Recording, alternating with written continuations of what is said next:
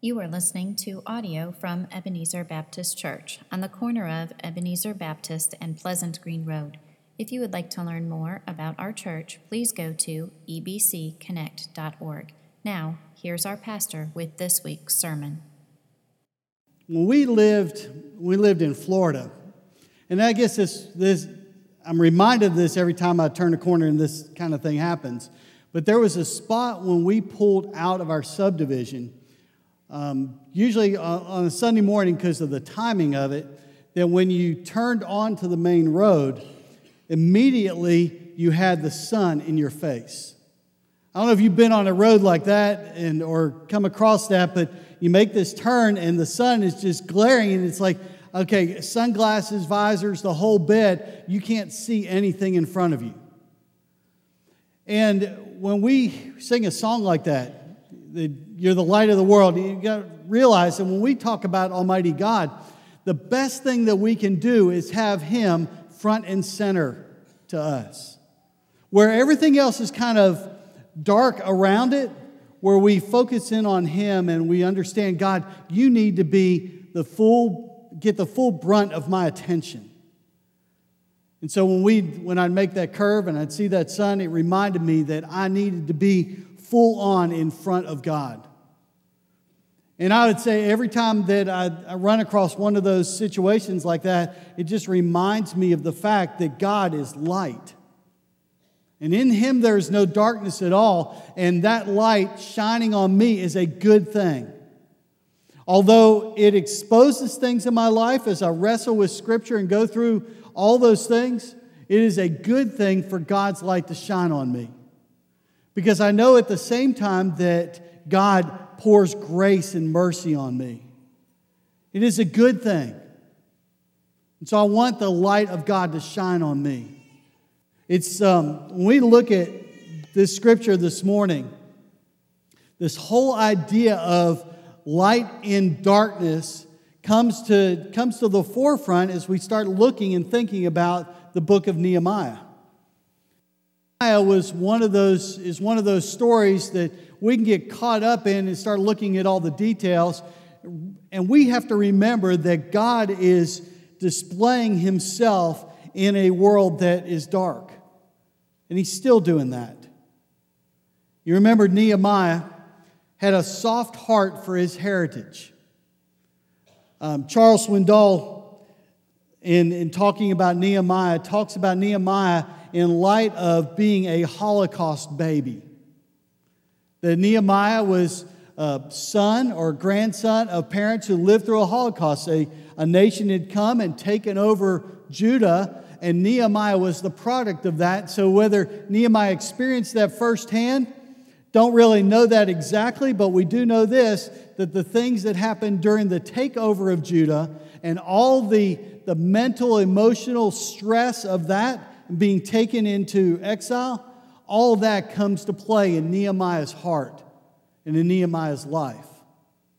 So Nehemiah was a product of that. And in this passage, or in this book, there are a couple of issues at hand. First is the sovereignty of a nation.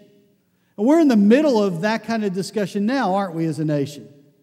Do we build a wall? Do we not build a wall? Do we let people in? Do we not let people in? And it's a very complicated situation. Because on one hand, we'd say it would be great as Christians, we look at Scripture and we say, yeah, let them come in so we can share the gospel with them. And on the other part of that, on the flip side of that coin is we are a nation that needs to guard and protect our borders or the sovereignty of the nation. At what point does the nation no longer be a nation? And so we wrestle with those things. And you can politicize any of it. And I don't really want to get into that this morning because if we went around the room, there'd be 75 different opinions in this room about these issues. And the more you got into it, the more we'd have to talk about it. And so we'd have to be here till 4 o'clock and we still wouldn't solve it. But sovereignty of a nation was something that Nehemiah was dealing with. Should Jerusalem be rebuilt? Should the walls be rebuilt and the gates put in place? and Jerusalem or Israel be a sovereign nation amidst all these other nations that surround it. The second thing that comes up is the marginalization of the church. You see, in Nehemiah's day, and we talked about it a little bit, that when the walls are broken down and the gates are burned with fire and everybody around them has access to them, that they set the agenda. And so what Nehemiah is doing is he's leading the people to rebuild the wall in trying to pursue some kind of national independence, but also to say God is alive. God is very real, and the nations around that particular city, around that area, need to see an alive God, not a dead God. Because as the walls are broken down and the gates are burned with fire, all they see is a very weak God that is proclaimed by the Jewish nation. We can be so considered weak as a church, and I'm not talking a local church, I'm talking big church. We can be so thought of as weak because we are marginalized within our society. At what point does society say the church doesn't matter anymore? And so we're not going to listen to your voice. We're not going to listen to your story. We don't even think much of your God. We kind of live in a society like that, and our responsibility as followers of Christ is to follow Him with such a passion that people see who God is. They see His power. They see His glory. They see Him working in the midst of everything else that's going on around us. Nehemiah was also very passionate. And so as soft as his heart was for the nation and the wall and his heritage, he was also pretty brash. He didn't take things very lightly. And so if you flipped over to Nehemiah 13, you would read words like this, and they are ascribed to Nehemiah. It says, "In those days I, Nehemiah, saw that the Jews had married women from Ashdod, Ammon, and Moab. And as for their children, half spoke in the language of Ashdod, and none of them were able to speak the language of Judah, but the language of his own people." Now here's where it gets interesting, because Nehemiah is one of these guys. We'd say Nehemiah has a soft, tender heart. He says, "So I contended with them and cursed them and struck some of them and pulled out their hair.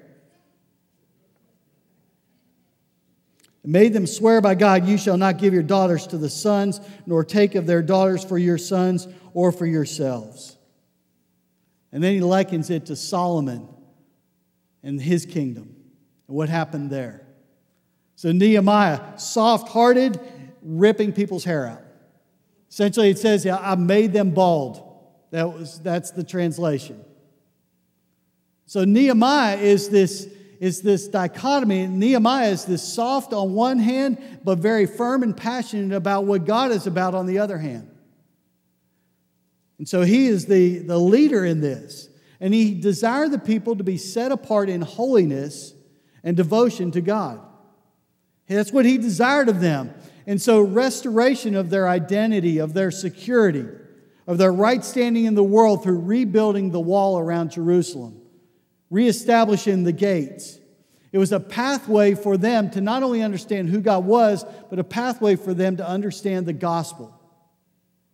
That as they started adhering to the law and getting to know God again, they would understand their need for forgiveness and their need for salvation and mercy. That wouldn't come through the law, but would come through grace, through Jesus Christ. So Nehemiah was this guy in the middle of all this. You see, God could have preserved the wall. In the taking over of Judah, He could have preserved it. He could have actually built it back by Himself. He didn't need people to build the wall back. You realize that? He put the whole universe together. Certainly he could build a wall. But He chose to use people in the rebuilding. And essentially, the way I see this whole book and this part of it, it's an invitation to join God again or to come back to God for a nation. And so Nehemiah leads them to understand. And Nehemiah 3 is one of those places where we start to understand who's involved. Now, we're not going to read Nehemiah 3. And I'll tell you why. I'm going to be very honest. There are a ton of names in Nehemiah 3. And I like going to the meat market because there's a butcher there. We don't need to butcher it here. And so I'm not going to read Nehemiah 3 and all these names. Just know there's a ton of them, but we're going to get some principles out of Nehemiah 3. And I don't want to gloss over Nehemiah 3 because Nehemiah in this section is important to us. You'd say, well, why is it important? Well, it's going to show us a couple things because like other places where names are listed, 1 Chronicles 1 and Matthew 1, there is a reason that these names are listed. It's a confirmation, first, of the people's commitment to do several things, to rebuild the wall and the gate, to reestablish their heritage as a nation, and to refocus on the work of God among them. But there's also a personal nature that we see in this passage, in this chapter. Personal nature of it, because it says in several places where it says that they gathered together and rebuilt the wall across from where their home was, next to their houses. Now, why would that be important? When you establish a wall across from you, and you see that and you understand why the wall exists, every time you walk out of your front door, you understand that God built that wall and that is there on purpose. And having a part of what God was doing. They did it next to their own homes and next to their own neighbors. Second thing is they did it together. It was not a they need to do it mentality.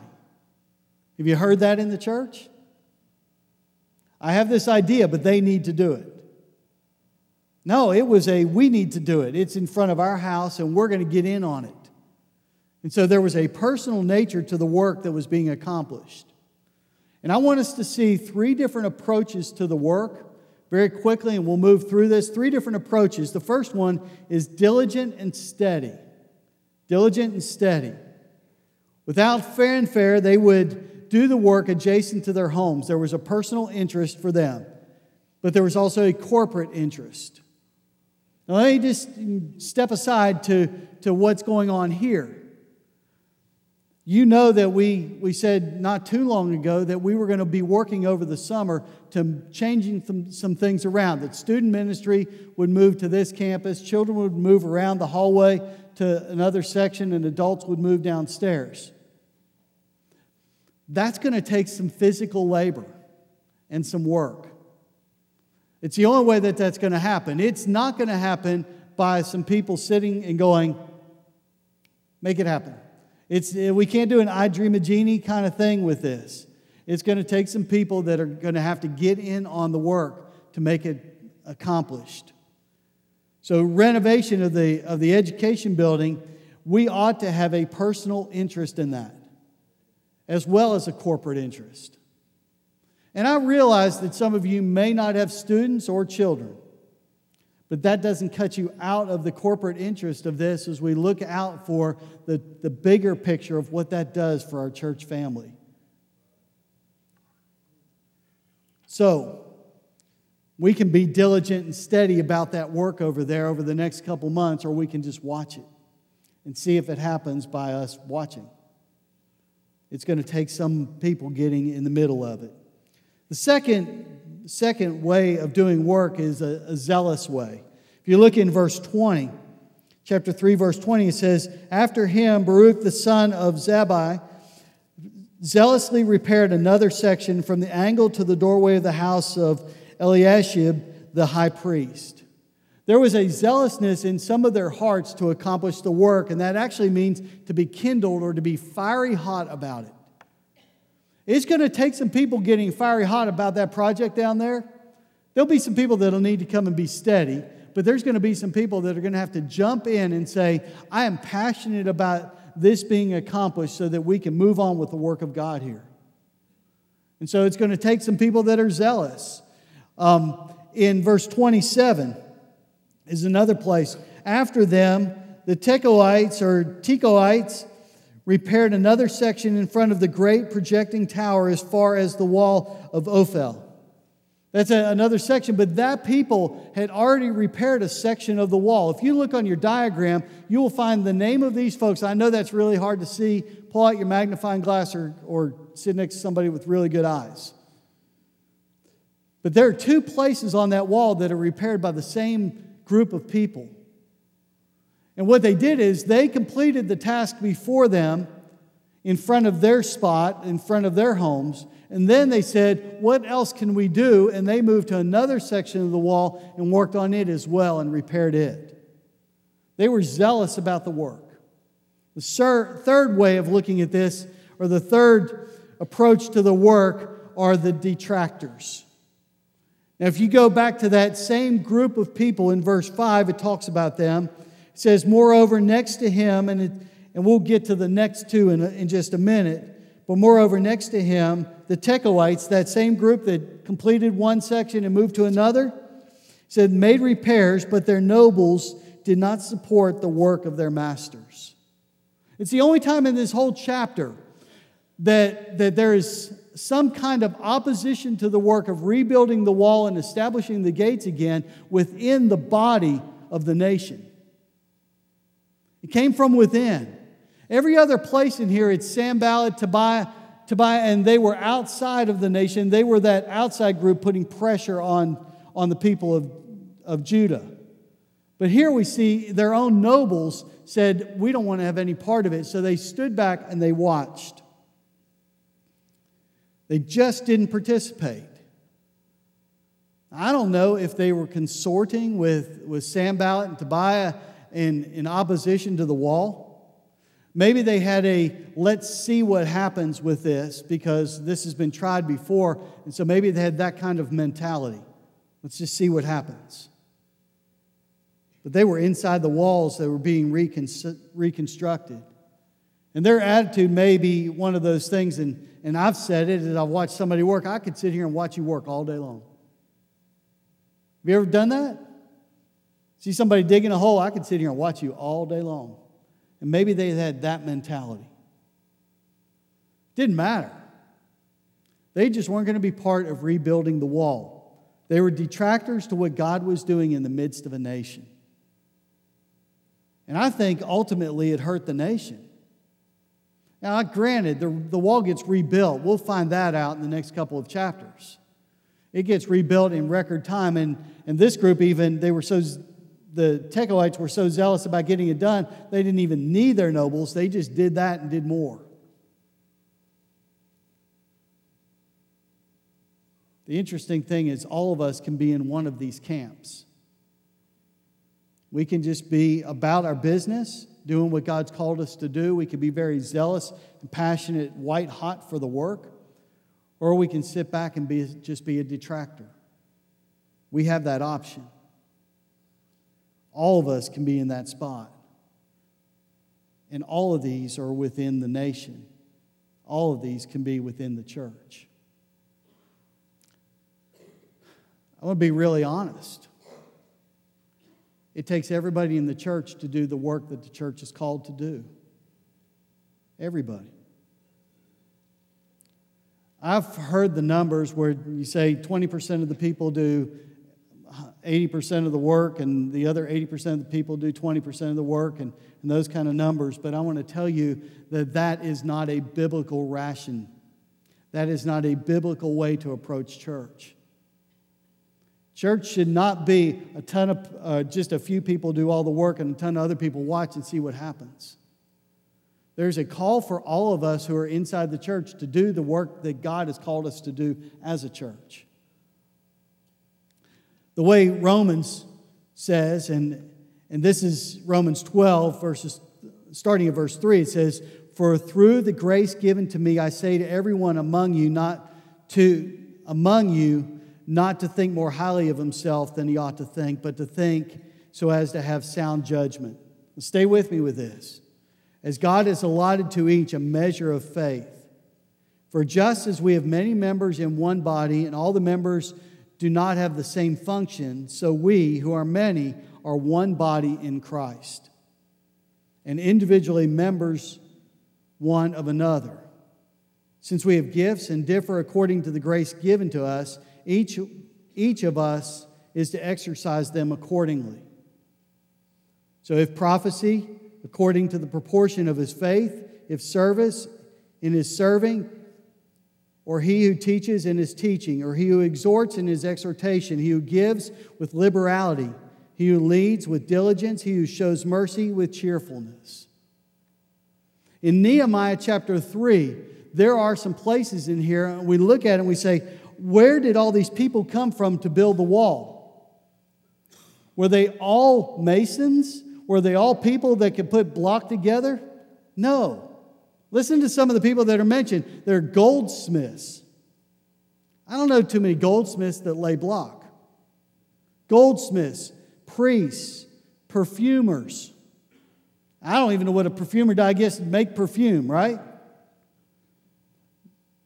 I don't know how valuable that is to rebuilding a wall. Maybe it was a deodorant thing. You know, you work, get sweaty, you stink, got perfumers to come alongside. Maybe that was their job, to keep everybody where you could hang out close together. But God used a varied group of people to accomplish the rebuilding of that wall. It wasn't just one or two. It wasn't just a certain set or subset of the nation of Israel that went to work on the wall. It was everybody. So there's a responsibility. Just as there was there's a responsibility for us to do the same thing. And the way this gets played out, the rest of that passage, let love be without hypocrisy, abhor what is evil, cling to what is good, be devoted to one another in brotherly love, give preference to one another in honor, not lagging behind in diligence, fervent in spirit, serving the Lord. This is not a time to sit back and say, I'll watch. There really is never a time in the church where you can say it's okay to sit back and let's watch. It's not what we're called to do. We're called to be diligent about the work that God has called us to do. So, what is your why? Why do you do what you do and when you do it? I think there are some different things. Maybe recognition. I won't do this unless I get credit or unless I'm stroked in some way that makes me feel good. I'm not going to do it. If I don't get recognized to a certain degree by somebody who matters, then I'll just step back and see if anybody notices. Recognition may be one. Power may be another. Seeking leverage within the body of Christ to accomplish something. Essentially, it's putting yourself in the place of God and making yourself an idol to those around you. Third way is maybe control. I get to call the shots. If I'm in control, I'm good. If I don't get to call the shots, if I'm not in control, then I will step back as well. The fourth why would be tradition. I know it's not there. Fourth why would be, I'm going to add one in the middle between 3 and 4, is tradition. We're going to do this. The why is because we've always done it. But there's really only one good answer. For Nehemiah, the good answer was, I do it because it is of God. It's what God has called us to do. It's about glorifying Him and uplifting His reputation and His fame. And any other reason falls short of an appropriate response to God's Word and obedience to God's Word. So what motivates or inspires the why? And so we have to know what gets us to the place of pursuing a why. And let's say our why is we want to glorify God in all that we do. So how do you get there? How do you get to that spot where you say, I'm all in, I'm ready to do this, and I will take acts of obedience and be faithful to the church that God's called me to be? The first one is maybe it would take a pep talk for you. Coaches understand this. Tommy would understand this. You've done pep talks, right? To teams. And you've had to do them on when you were facing an opposition that was bigger than you, when you did them with opposition that was smaller, and you've had to do talks after a loss or a win. And they all matter. I've done some. And you sit there and you rack your brain thinking, how am I going to motivate this group of, and for me it was young men, how am I going to motivate this group of young men to move beyond what they think their ability is to play to their potential? And sometimes it works, but it works for a temporary season. It works for that time, and you want your words to go beyond that, but a lot of times it is essentially for that game or the next game or for a season. You want some of the words to last for a long time, but pep talks are just one of those ways that we discover what motivates or inspires us. The other thing may be a significant project. If somebody dared you to do something, would you do it? I've watched some, and they're crazy dares. I've watched people do things, eat certain things, and I won't do that because we're getting ready to eat, and it may just mess you up. But I've listened to some of those dares, and I've watched people go, "Yeah, I'll do that. For that amount of money, I'll do that." So maybe a dare or the challenge of a significant project motivates you. Maybe it's a movement or a common good.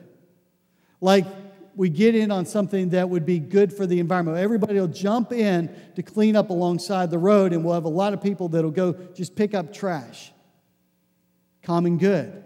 Or we jump into the recycling thing, and we're going to be green about everything that we do. We're going to recycle everything. And so that which we throw away into a landfill is like this much, and our recycle bin's overflowing. We want to get in on that. It's for a common good. For Nehemiah, it's still God. It's still God, His commands.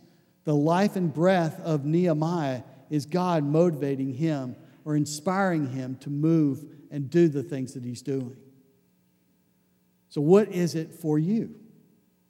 What motivates you?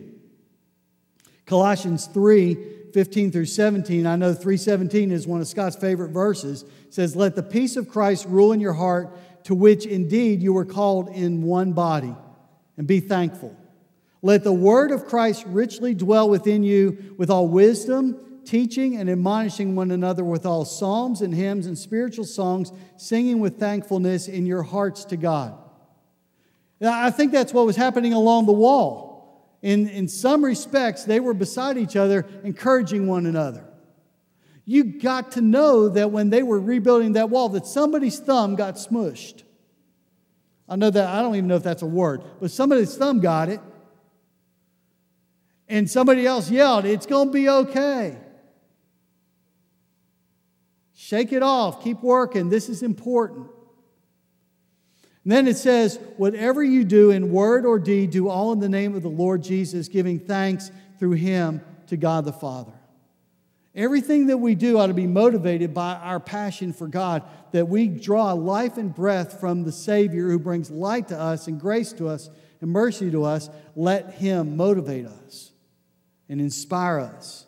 Hebrews 3:13 says, "But encourage one another day after day, as long as it is still called today, so that none of you will be hardened by the deceitfulness of sin." It's like I'm going to come beside you and help you along so that you don't fall into the trap of sin. So you'll fall into the trap of walking away from God where He doesn't matter anymore. Remember, that's how this nation got to where they were in exile. Before they came back to rebuild the wall, they were in sin and they'd walked away and they'd followed the deceitfulness of their sin and ended up not following God anymore. And Nehemiah calls them back, and I would say we need to be called back to following God with a passion and being around each other, helping each other to avoid the deceitfulness of sin. I think it's true that we give up too easily. We just fold. It's too hard. It's too hot. It's too difficult.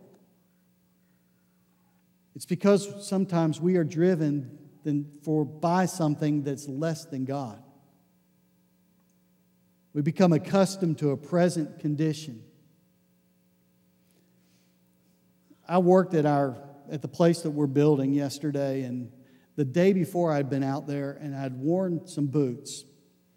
And when I was finished, the boots had mud on them. I stuck them in the back of the truck. I thought, well, that's a good place. I'm not putting them on the inside, so I put them in the back, left them there, went inside the house when I got home, didn't think another thing about it.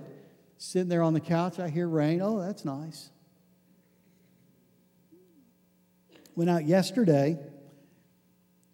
Didn't think I knew they were going to be wet, so I just left them there, put them on the inside of the truck for a little while, and then I pulled them back out and came home, got cleaned up, got back in my truck to go somewhere, and I got in the truck and I went, oh man, something doesn't smell right. And then I realized, oh, it smells like the shoes. My shoes were right behind the seat, and the odor of those shoes, I had become nose blind, if you will, to it while I was stinky on my way home. But when I got out there and I was a little bit cleaned up, and I went back out there and got in that truck, it became very apparent that I had left something stinky in the truck. And I took them out and moved them somewhere else. We can get very accustomed to that which is around us and be very comfortable in it when we just settle. We say that's all there is. God doesn't call us to that's all there is. We're not called to dwell in the accustomed. We're not called to dwell in apathy. We're also not to live in isolation. Cannot do Christianity in isolation, or even that understanding of this doesn't affect me. So if we don't get something built, if we don't work on the youth area, it doesn't affect me. That attitude should not be tolerated. I wouldn't suggest we go around like Nehemiah and start pulling hair. Not sure that's a good idea. But I do think we have to have that passion that drives us to say, whatever we need to do, let's do it, and I want to be in on the middle of it.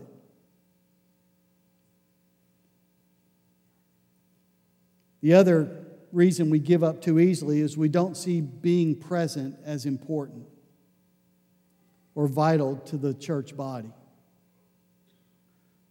And we've said this before. We've talked about it on Sunday morning. Your presence is important. You say, no, it's not. Yeah, it is. Your physical presence is important. You see, the enemy would like you to believe the lie that you could skip out whenever you want to and it doesn't make a difference. But it does make a difference because people notice. You say, nobody notices when I'm gone. Somebody notices when you're gone. They may not say anything, but they notice. They notice when you whether it's to do something that you say, well, this is of value, or something that's maybe not of value, not much in the scope of eternity, not much. But people notice when you're gone, and I want to say that your presence is an encouragement. Just bluntly, it's an encouragement to me when you show up. If I didn't want anybody to show up and I wanted to preach, I'd do it on Thursday afternoon when nobody is around here. That's easy.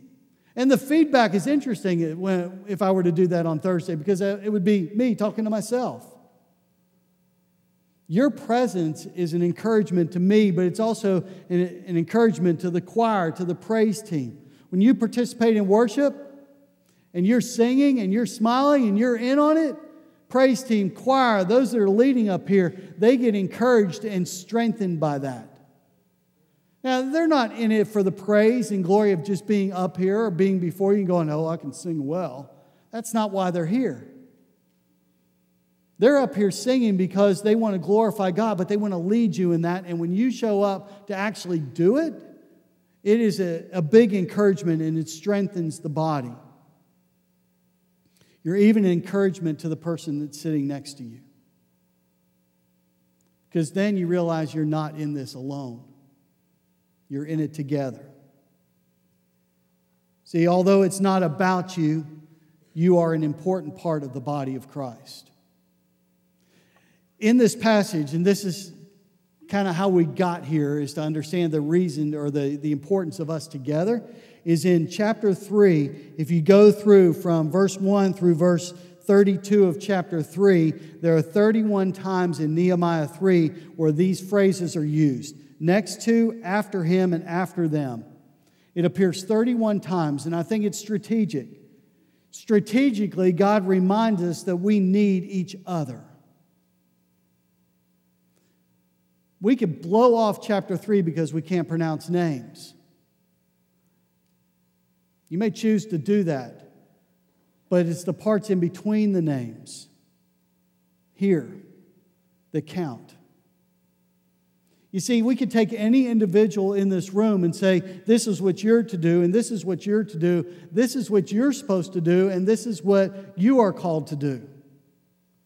But it really only makes difference for the kingdom of God when you put a plus sign in between each of those people. When you put a next to or after them or after him. And you say, we're going to do this together because that's what God's called us to do as a church. Nehemiah 3 is a strategic part of this because in Nehemiah 4, we're going to learn about some opposition that required the people of Nehemiah's tribe to be connected by plus signs all the way through the opposition. So where do you stand? I want us to pray, and then I want to remind us of a couple of things before we dismiss and have our time of commitment even before that. So let's pray together.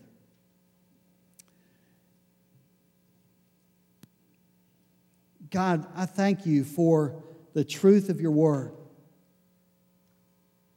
I thank you that when we're in the full light of you, you give us a reason to exist. You give us a purpose for living and a reason to do things that we do, even together.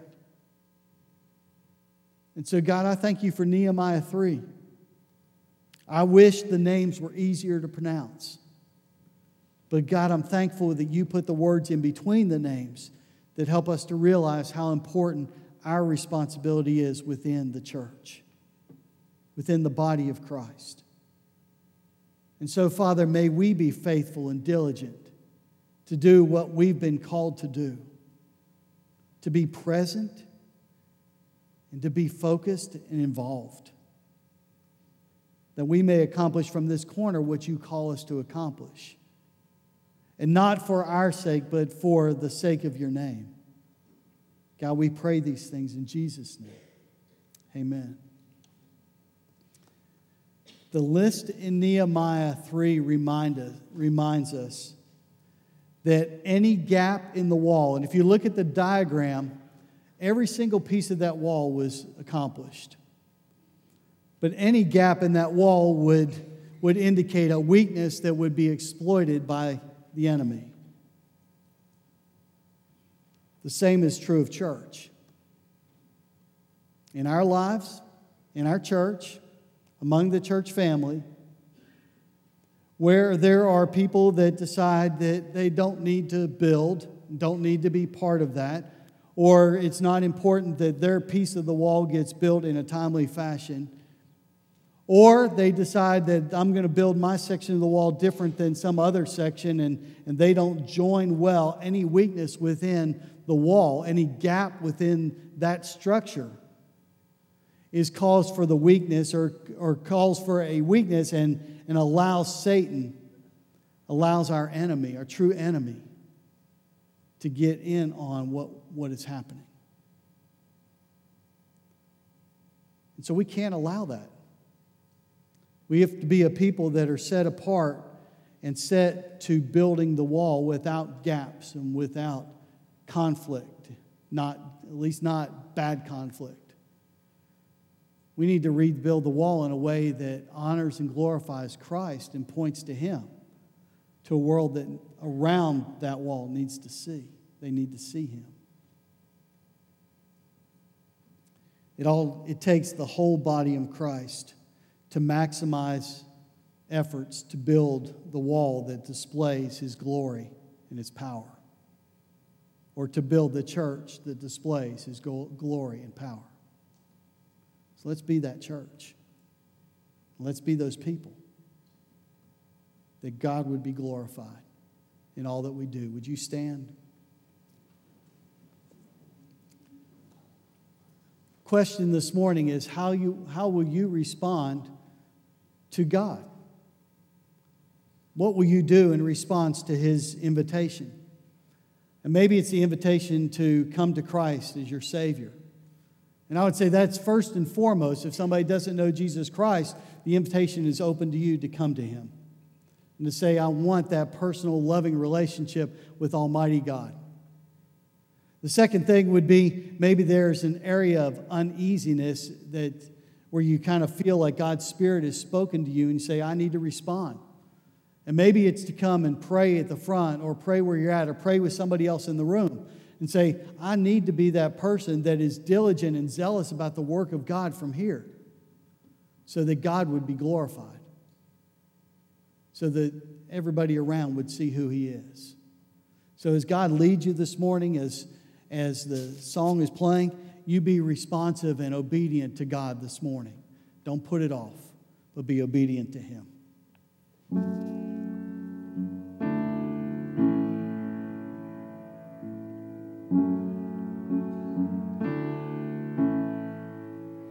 Come, thou fount of every blessing, tune my heart to sing thy grace.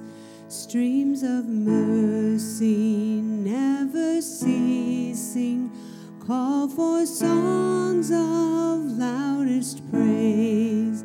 Teach me some melodious sonnet sung by flaming tongues above.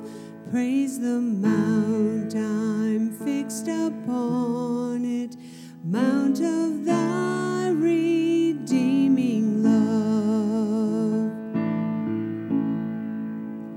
Here I raise my Ebenezer, hither by thy help I come, and I hope by thy good pleasure safely to arrive at home.